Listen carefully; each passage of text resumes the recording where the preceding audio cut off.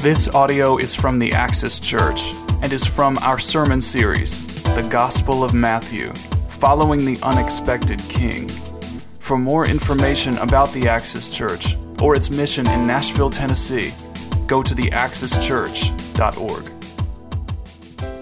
Now, in the immediate context of chapter 18, we're going to be reading starting in verse 15, but the immediate context is on the tail end of the passage, verses 10 through 14, where Jesus is warning us not to despise one another. Rather, we must go and seek out those who are wandering off, those who are drifting away.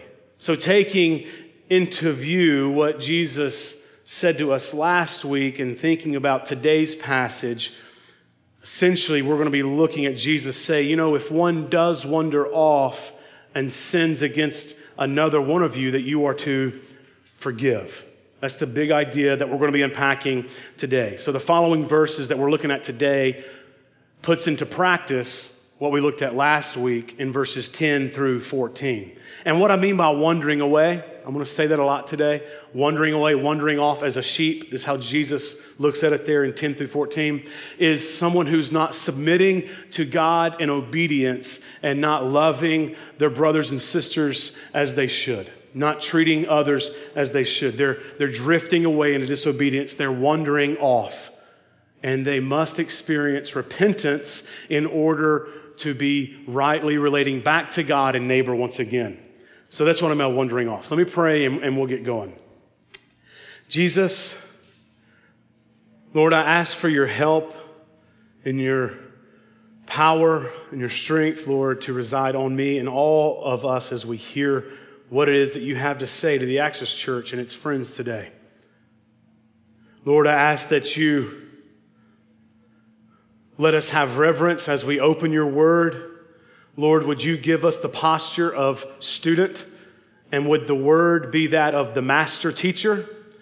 And would we hear what it is that you have to say and not excuse it and not try to modify it, but that we would take it as the authority over us and that we would adjust ourselves in light of its truth and not try to adjust your truth in light of ourselves.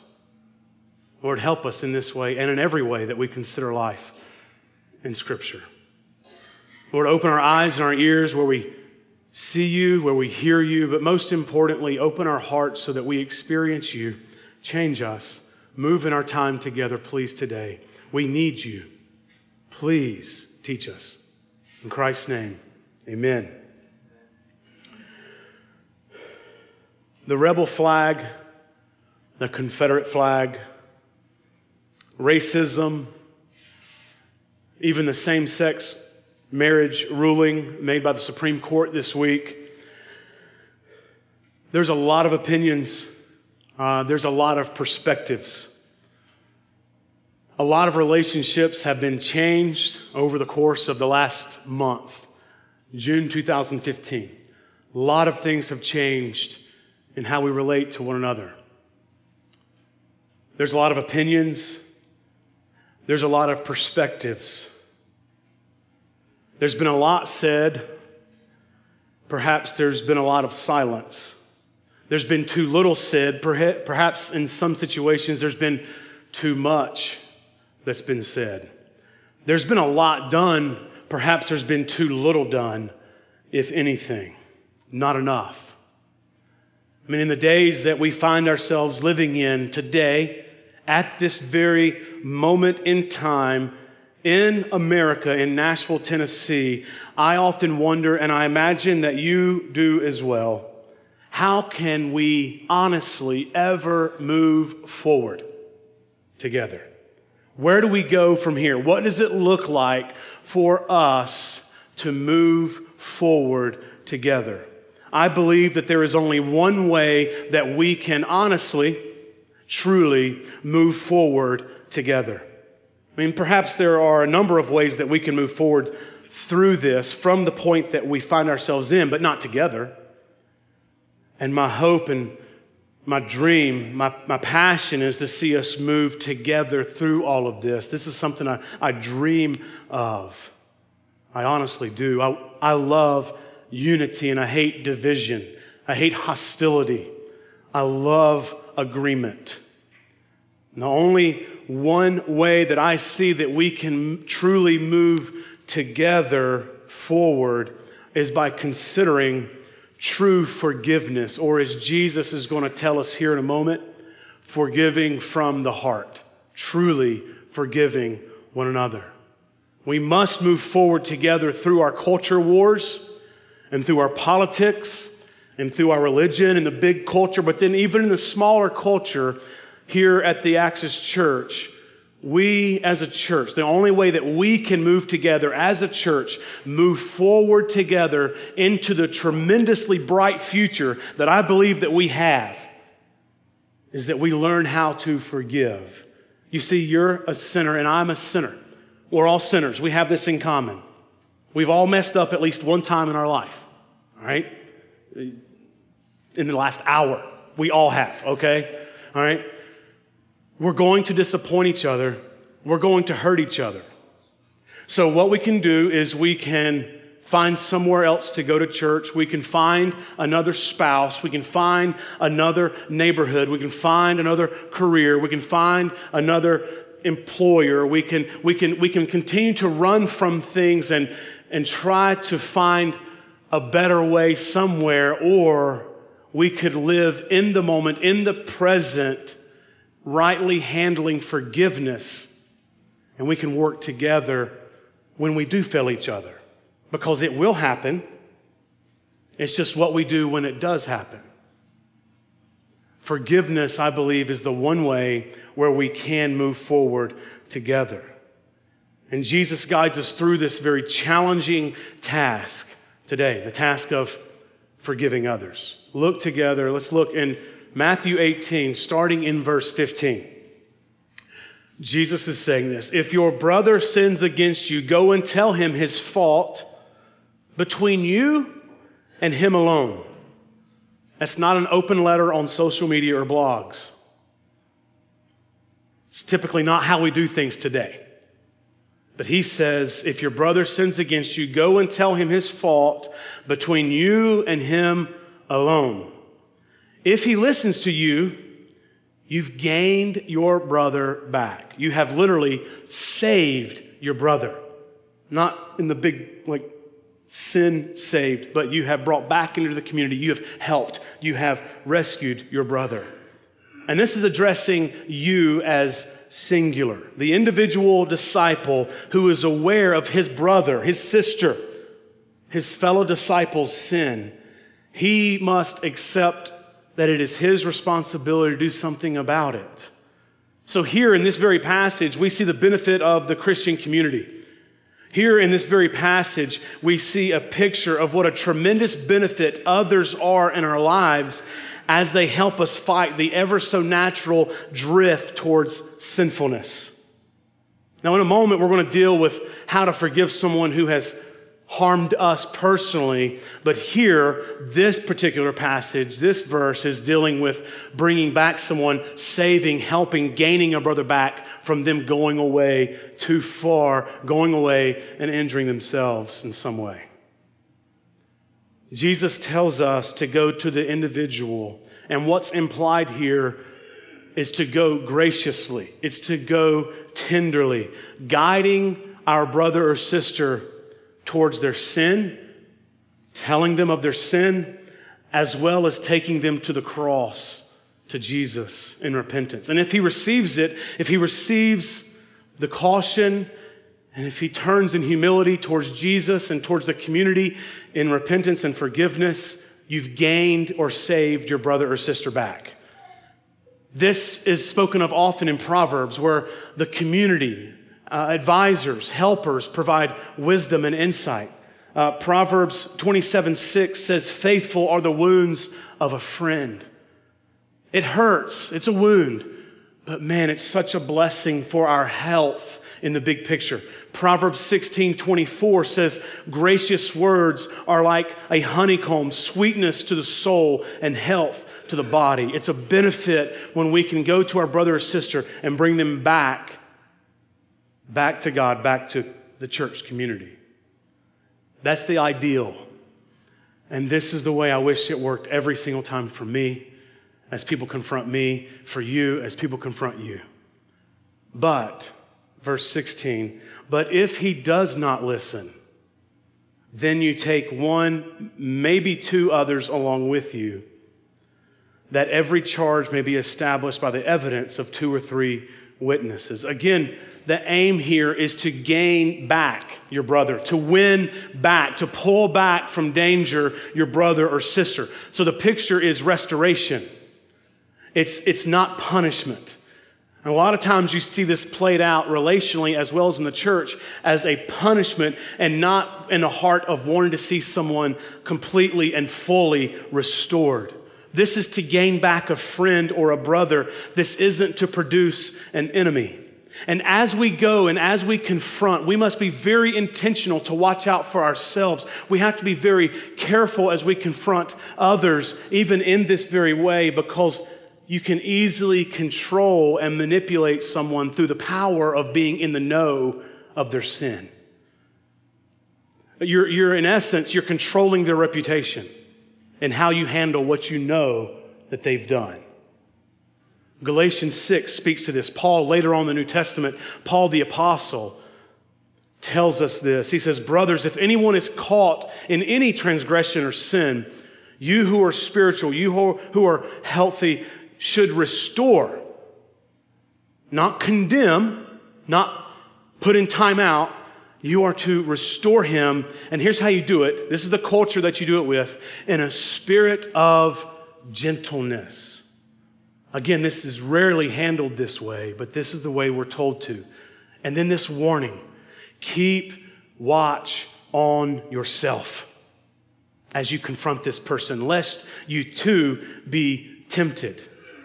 The temptation there is not to sin in the same way that they're sinning, but that you would arrogantly, authoritatively become some sort of self-righteous person confronting them in their sin. And don't add to their burden. Bear one another's burdens. Don't add to their shoulders what they're feeling already. Help them. Lighten the load and the burden with them and so fulfill the law of Christ. In other words, this is how Christ helps us. So as we confront with restoration in mind and not just justice, they got to get what they deserve. Not just justice here, not mere justice is being played out, but restoration is what we're really looking for as we confront. Be very careful and humble not to be the authority here, but yet we're seeking minimum publicity. And this is certainly not how things are handled today. But our culture doesn't shape or inform how we are to live or forgive. The Bible does, and this is what we're submitting ourselves to today. So the erring brother or sister, the wandering brother or sister, they must be approached alone, or at most with only one or two others. And only if that fails is it necessary to involve the church, the local congregation, as we'll see in a moment. It's to be expected here, you get as Jesus is teaching this, that it's to be expected that the wandering brother will listen to the counsel and the concern of the fellow disciples. But if he doesn't, if he refuses to heed the guidance of his church family in regards to his sin, if they stay unrepentant and hard-hearted and continuing to excuse and become combative regarding their sin, if he does not turn back in repentance and humility, the only course remains to sever the fellowship with this person, though still with the hope that this would jolt him, that this would awaken them up to repentance and humility and bring about restoration.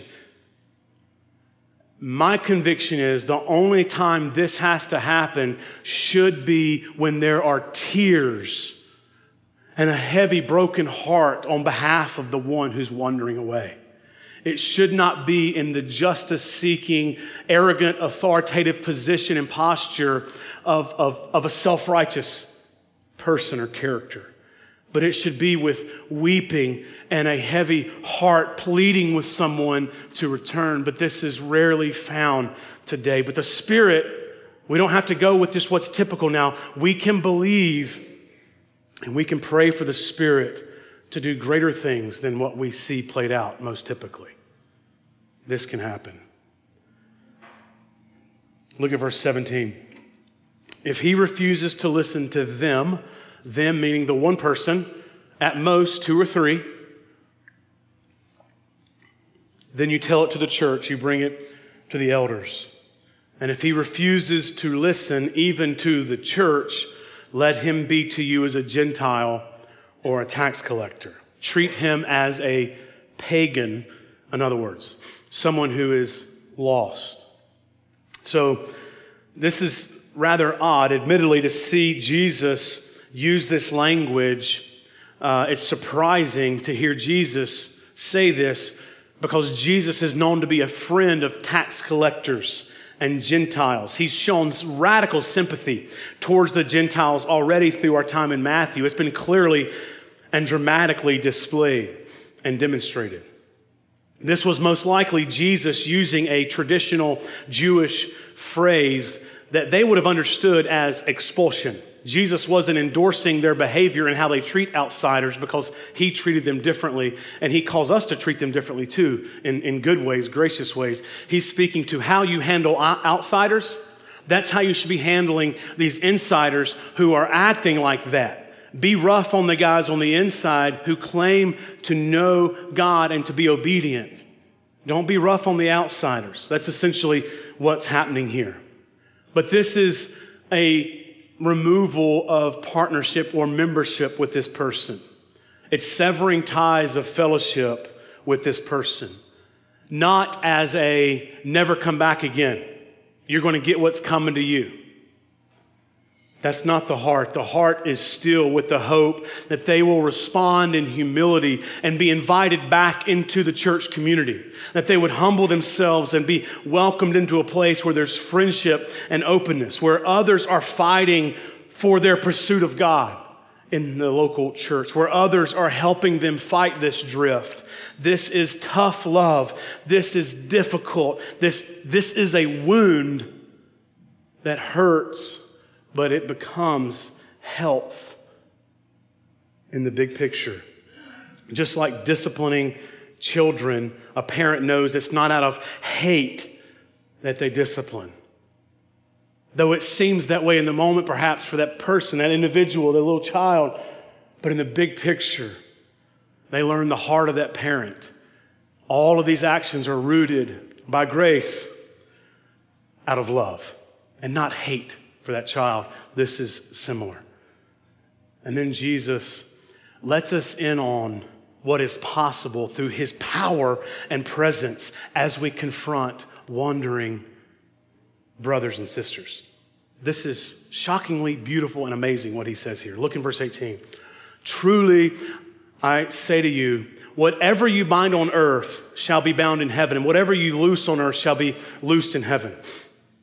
Again, I say to you, if two, again, we've talked about like one, if 2 or 3, this is comforting. He says, if 2 of you agree on earth about anything they ask, it will be done for them by my Father in heaven. For where 2 or 3 are gathered in my name, there am I among them. Context is bringing back a wanderer, bringing back someone who is drifting towards sin. There's radical truth here of what's possible through Jesus. You, the church, you is plural there. It's different than earlier in the passage. This is church. This is plural. We have a right and a responsibility and a calling here to take serious action for the sake of bringing back a brother or a sister who is drifting away, who's wandering away. So the local church here has the authority to bring down heaven to bear, to bring down the power and authority of heaven to bear on these situations where one is drifting. I mean, this is powerful. This is not just one man confronting one woman or a man confronting a man. This is, man, heaven is paying attention and infusing this moment where you, out of compassion for this wandering, drifting person, show up and confront them. Jesus is present, pleading with the lost sheep to come back into the fold. Man, that's powerful. That's encouraging. Jesus promises his continued presence to be among his people.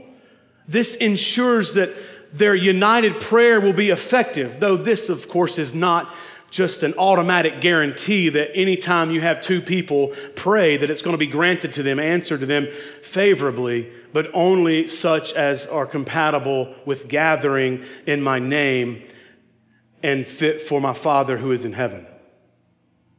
But notice what he says there, for where two or three are gathered together in my name, there I am among them. This language that he uses implies an extraordinary claim from Jesus, the man. It states that he is, in fact, more than a man. It states, in fact, that Jesus is more than just a historic figure. In saying this and using this language, Jesus is distinguishing himself as different from every other human being. Jesus is, in essence, saying, I'm God, and I can be everywhere at one time. Omnipresent, present, anywhere, everywhere, all at the same time. Jesus is God, and here he is speaking beyond the cross. Here he's speaking to when his Spirit will be poured out on the church, and he will be in every single place, residing in believers' hearts as well. You can read about this in Acts chapter 1 and Acts chapter 2. It's beautiful. This is what he's speaking of, and he's here with us. This is a radical truth that Jesus somehow is with us now, here. It's humbling. It's powerful. It's a wonderful truth. But now here in this text, there's a shift at this point in the teaching of Jesus. Here the focus moves on how the disciples should respond to another disciple's wrongdoing when it hurts other people, when it hurts other disciples. So this is no longer bringing back one to save them, to bring them back, to help them. This is how do you move forward with someone who hurts you? How do I move forward when I've been wounded by somebody? Well, the answer in context lies in forgiveness. The only question then is there a limit? At what point do we stop forgiving because we're enabling or empowering? It's a good question. Peter had the same question. Look at verse 21. Oh, Peter, here we go. Then Peter came up and said to him, Lord, how often will my brother sin against me and I forgive him? I mean, are we talking like, and he kind of chuckles here, like 7 times? Because that's hyperbole. He's exaggerating, like he's going well beyond what was popular thought at the time. It was just a few years later, it was established by rabbis in this setting that 3 times to forgive someone is more than gracious. If they offend you more than 3 times, we wouldn't be friends. No one in this room would be friends if this is how we did. We'd just be gone, right? 3 times. If someone offends you 3 times, you are being gracious to wait that long. But then after that, you sever and you move on. Peter is thinking, I'm going to show Jesus how big I think this forgiveness thing can get. 7 times? Is that enough to forgive someone? And Jesus said to him, I do not say to you 7 times, but 77 times. 77, it reads better in the original language of the Greek here than 70 times 7, which is 490, which perhaps some of your translations say. But the point is, if you're counting, you're not forgiving. If you're keeping record, you're not truly releasing that person in forgiveness. Again, this is not what people expected from a rabbi. What they expected from a rabbi was 3, and they're like, oh, he's so gracious. Or like Peter, 7. It's like, oh, that's a little overkill. 77 times. He hears Peter and he dismisses his thought, and he goes further than Peter ever imagined possible. And this demand to forgive this way is explained and made more memorable in the following parable. You know, parables are stories that Jesus tells about a scriptural biblical truth in order for it to stick. He kind of like brings it to life so that we remember it. That's what Jesus does. He often uses these parables, and here we have a parable from a wonderful teacher, Jesus. Let's look here together in verse 23. Therefore, the kingdom of heaven may be compared to a king who wished to settle accounts with his servants. So one king, one master, and a lot of servants that he has open accounts with. When he began to settle, and there was this one guy that was brought to him who owed him, this is crazy by the way, 10,000 talents. If we hear Jesus say that, we think, that's not even possible. Like, there's no way. No one, you can't borrow that much money. You can't spend that much money. I mean, this was such a exaggerated amount. Like, this was an unreasonable amount of debt. This was a huge deal to owe anyone this much money. It's hard to imagine how he could borrow this amount, much less how anyone could afford to lend this amount, much less, as we're going to see, how someone could forgive and not have this money received back in payment, how they could forgive this amount. I mean, one talent, to give you perspective, one talent was a small fortune. Most of us in this room would long to have a talent, not a skill. You're all skilled, but a talent is in regards to the currency, okay? 10,000 talents was beyond comprehension for most masters, much less ordinary people, the servants, because this is a servant who owes this much. Look at verse 25. And since he could not pay, his master ordered him to be sold, with his wife and his children and all that he had. And on top of being sold, they still had to make payment. So the servant does what you would do, probably, what I know I would do. And I've done this before over $100. I can't imagine doing it over 10,000 talents. So the servant fell on his knees, imploring him, begging him, pleading with him, have patience with me. He's not asking for forgiveness of this loan.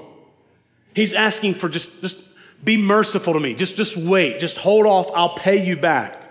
Be patient with me. I will pay you everything. I'm good for it. I will get it back to you somehow. Just be merciful to me. And then out of pity, literally out of compassion, the master of that servant released him, did not jail him, and he did not say, okay, you can wait to pay me. You've got 3 years and 20% interest to get it back to me. He released him and he forgave him the debt. The debt still remains. It's money that's still owed. The master assumes the debt. The master absorbed the debt personally. It cost the master to not cost the servant. This is grace. Mercy is giving you a time to pay it back. Grace is someone absorbing it for you on your behalf. Radical of this master to treat a servant this way. Look at verse 28. But when that same servant went out, he found one of his fellow servants who owed him 100 denarii, and seizing him, began to strangle him and choke him and say, you're going to pay me all that you owe me. Now, this was a reasonable amount of debt, but it still was significant, but nothing like what he had just been released from. 100 denarii is a small amount. Typically, it was 100 days' wages. It was a third of your paycheck that you owed. But that's a mere 600,000th. It's a fraction of the amount that he was just forgiven of. So the fellow servant fell down and he pleaded with him. Very typical. This just happened for this guy. Have patience with me and I will pay you. Just have patience. I'll pay you back. But he refused and went and put him in prison until he should pay the debt back.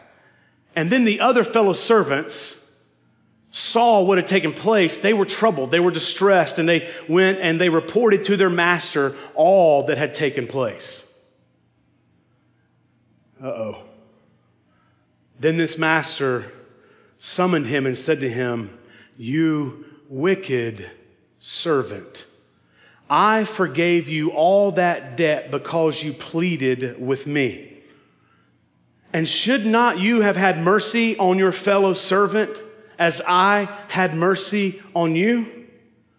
And in anger, his master delivered him to the jailers until he should pay all his debt.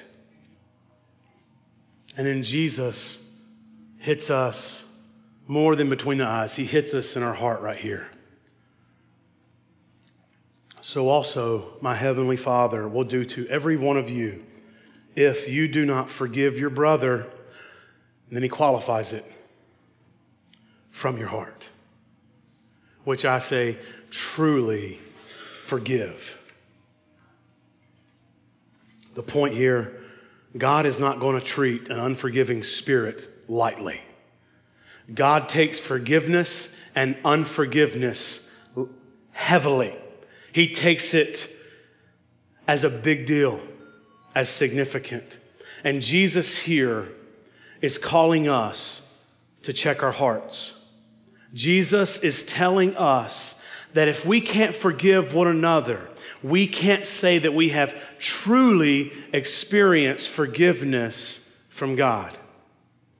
The bottom line is that we are to forgive because we have been forgiven by God. And no offense against us, whether it's something that someone's done to us that's harmed us, or someone's lack of action that's harmed us. No offense against us can remotely compare with the immeasurable amount of forgiveness that we find in Christ and that we ourselves have been forgiven of by God. In light of God's immeasurable grace towards us, it's ludicrous, and to use Jesus' word, it is wicked for us to refuse to forgive others. I see it that the ability that we have in forgiving others tells us of the level of which that we're aware of how much we ourselves have been forgiven by God. How can we celebrate being forgiven of our cosmic treason before the holy God and not forgive our friend or even our most feared enemy? Well, that's easier said than done, for sure. I agree. And I would even go further to say it's impossible to do unless you have experienced a higher and greater amount of forgiveness yourself. We forgive not because it's the right thing to do. That's just moralism. It's not from the heart. That's just saying it with your lips. You don't forgive because it's the reasonable thing to do, because most often, forgiveness isn't reasonable. It's not fair. We forgive because we have been forgiven a much greater amount. We show mercy because we have been shown mercy. We are gracious because we have received grace. Christian, because you have been forgiven much by God through Jesus, you should be propelled to forgive others through Jesus and the power of His Spirit that's working within you. Simply put, the one who does not and cannot forgive others does not understand the forgiveness that they themselves have in Christ. And they don't understand the amount of which they have been forgiven. Now, when it comes to forgiveness, it's not necessarily that you must forgive and forget experiences. But what I think is necessary, what I believe is being called to here, is that we forgive and gospel those experiences. The gospel works in us to free us to forgive. The gospel goes to work in us helping us have compassion, helping us have genuine love toward people that we need to forgive. Forgiving people who harm us is one of the most difficult things to do in life. And the truth is, the deeper the wound, the more challenging it is to forgive others. Quite frankly, if you can forgive easily, you haven't been truly wounded by that person. The harder it is to forgive tells you how deep the wound and the offense truly is. We often feel confused about what real forgiveness looks like. I mean, can you think of someone that you need to forgive? Think about someone that you perhaps have distanced yourself from. Someone that you just feel awkwardly uncomfortable around. Someone who you used to be really close to, but then that thing happened and now you no longer enjoy their company as you did. Or relational conflicts that you keep playing over. You're rehearsing them over and over and over in your mind. And it's fostering this bitterness within who you are, and it's changing you. Perhaps it's someone who said something or did something to you that just crushed you. And you have feelings of anger and bitterness and irritation and fear, anxiety. And you begin to gossip and you begin to have a critical spirit about this person. And what does it look like to actually forgive and love your enemy? What about the person who sexually abused me? What about the boss who furthered his career at the expense of mine? What about my spouse who cheated on me? What about the friend who demolished my reputation permanently? What about the person who just blatantly lied to me and is living as if it did not happen? When the gospel begins to truly take root in us, the beautiful thing of the gospel is that it begins to work itself out through us. Forgiveness is one area where the gospel must go to work in our lives, practically speaking. So I want to lead us in this way of how the gospel can move us toward forgiveness. So the gospel is this. It's always more, if anyone says that, but it's certainly this. The gospel begins with God making movement toward us. God takes the initiative, though He is the offended party. And in the garden, in Genesis, in the beginning, Genesis of your Bible, the beginning of your Bible, beginning of mankind, in the garden, Adam and Eve sin. They disobey God. They do their own thing in their own way. And God moves towards them. It's recorded in Scripture. You can read it there. God goes after Adam and says, Adam, where are you? You've changed. You're different. And Adam feels the difference. He hides and he runs away from God. He covers himself. He used to hear the sound of God coming in the cool of the day and run to Him in joy. But now that he's sinned, he hears God coming in the cool of the day and he runs and he hides and he covers himself. But God doesn't do this and He doesn't allow this. Though the fact remains that, according to Isaiah, our iniquities, our sins have made a separation between you and your God, and your sins have hidden His face from you so that He does not hear. But God does something about our iniquities. God does something about our sin, and that is another fact. You see, He had every right to condemn us. He had every right to resist us. He had every right to permanently and forever sever the relationship that we have with Him, but He does not, and this is the good news of the gospel. Instead, God moves towards us. While we were still sinners and enemies, Christ died for us. So we can summarize God's forgiveness this way: by moving toward us, God initiates and enables us to move toward Him. I mean, the gospel starts with God, the offended party, moving toward us, the offenders, the sinners, the rebels. And He cancels our debt. He cancels our debt by assuming that debt upon Himself, upon His Son, who was living as us, yet without sin, who experienced death on a cross, bearing the wrath and punishment and responsibility of the debt that our sin occurred. And he bears it upon himself. So therefore, he cancels our debt by placing our debt on the shoulders of his own Son, and that opens us up to an opportunity for reconciliation, to have our friendship united and alive back again with our Creator. And if we acknowledge our sin and we repent, we are now by faith reconciled to God, and we're able to experience the joy and delight of a friendship with him once again. That is radical grace, and that is the truth and good news of the gospel of Jesus Christ.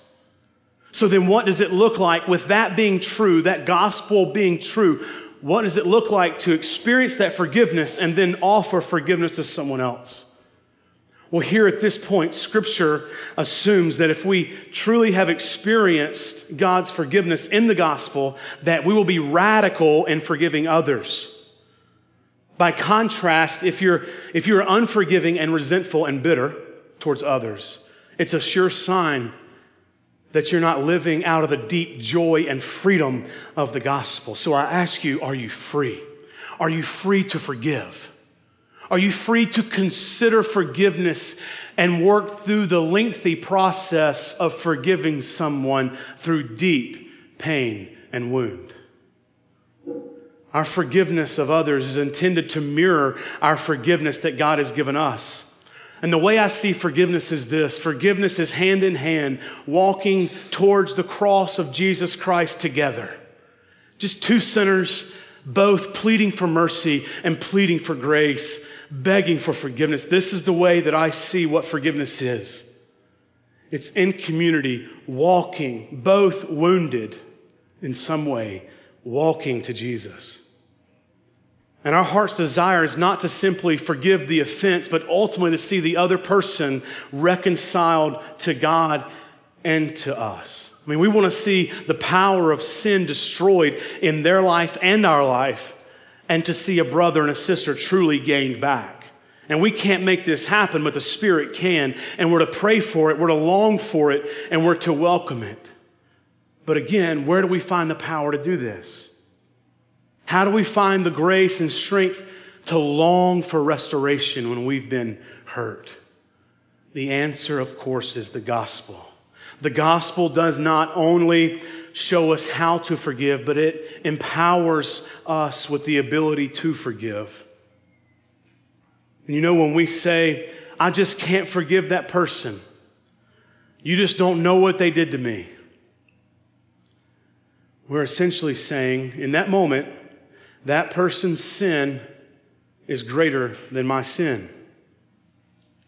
Our awareness of our own sin is very small. And our awareness of another person's sin is very big in that moment. And our underlying feeling is that we deserve to be forgiven. But that person who offended us, they don't deserve to be forgiven. Not yet. They need to pay it back first, which isn't forgiveness. And in that moment, we're living with a very small view of God's holiness, and a small view of our own sin, and a small view of the cross of Christ and the forgiveness that's possible there. And we're living with a huge, huge view of our own self-righteousness. And we're living with a huge view of someone else's sin. But when we embrace a gospel perspective, and we begin to gospel ourselves in these moments and our sin, we recognize that the sin debt that God has forgiven on our behalf is greater than any sin that's ever been committed against us. And it's as we grow in our awareness of God's holiness that we begin to see more clearly the distance between His perfection and our imperfection, or from His righteousness and perfection and where we often have to seek forgiveness because, man, we're still struggling through this as sinners. You see how different He is in His perfection and how flawed we are living day to day and how much we offend and how many we offend. It's when you look at a perfect, holy God and His perfection that you see, oh, man, I'm in need too. How can I not forgive when I've been forgiven by that guy? How can I not, as a sinner, offer forgiveness to this other sinner. As the significance of Jesus' work on the cross grows in our own mind and heart, our willingness and ability to see full restoration with others will also grow. The capacity that we see that we can forgive is stretched.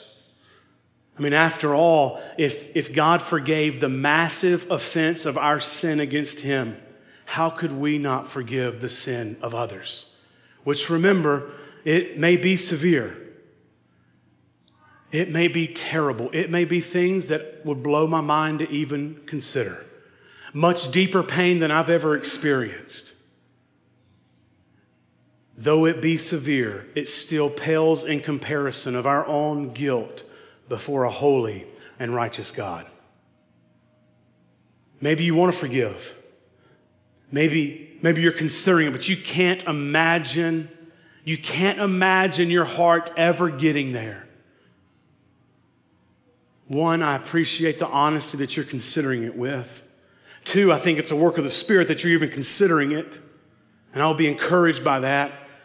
And thirdly, I would ask you to invite God into that deep and painful place. Invite him there and say, God, I can't imagine forgiving that person for this. I can't. But if you're willing to mess with it and you're willing to do it and you're willing to work in me in that way, I invite you into this, but I can't do it. There's no way that I could. But if you work, I guess anything becomes possible. That humble faith, inviting him in, knowing that forgiveness is a process. Forgiveness is costly. I mean, it's canceling a debt that we had every right to demand payment of. It's absorbing pain. It's absorbing hurt and shame and grief of someone else's sin against us without seeing them suffer in the same way.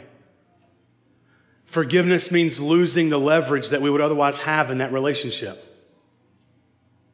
And that's usually why we don't choose to forgive, is because of the power it gives us. It means longing for repentance and restoration, even though we never caused the initial separation. But friends, is this not exactly how God acted toward us in Christ? And through the gospel, the Holy Spirit empowers us to do the same thing for others. He calls the Holy Spirit our helper for even in moments like this, where we need help to truly forgive the harm that's been done to us. But it's when we do this that others will be blown away and they'll be compelled to know more about the hope that you have. They'll be compelled to know more about where your joy and where your satisfaction comes from. They'll want to know more about the peace that you have in this situation. They'll want to know more about Jesus. And friends, there is complete forgiveness offered by God to you today. Complete forgiveness through Jesus Christ. If you by faith call out to him, asking him for faith, leaning into him, saying, I've got doubts, I've got issues, I've got a past, and Jesus, I got you. He's ready to forgive. I encourage you to lean in towards him and believe him and trust him as one who can forgive you. And if you're struggling with forgiving others, let's press in together towards the gospel. Let's press into a greater vision of who God is in his perfection and holiness. And let's consider how much we've been forgiven. Let's gospel ourselves. Let's gospel one another as we lead each other hand in hand towards the cross in these uncertain days. Pastor Jacob, please come and lead us in communion. I want to pray for us as we jump into this time. Jesus, thank you for not keeping us away. Thank you for not holding our sin against us and stiff-arming us. Lord, thank you for doing what was necessary so that you could forgive us. Lord, I pray that this gospel truth continues to churn in our heart and in our lives this morning, even in this moment of response as we consider communion. and prepare our hearts for that. Lord, would we continue to churn over the gospel, and would we be freed to forgive, knowing that you have forgiven us of so much more. Lord, help us grasp your forgiveness of us. Help us grasp your holiness, and help us be patient and bear with our brothers and bear with our sisters as we both are sinning, longing for you to come and restore all things and take away all brokenness. Lord, help us walk towards you together. Thank you for your forgiveness. Help us as we forgive the debt of those that we owe to others. In Christ's name, amen.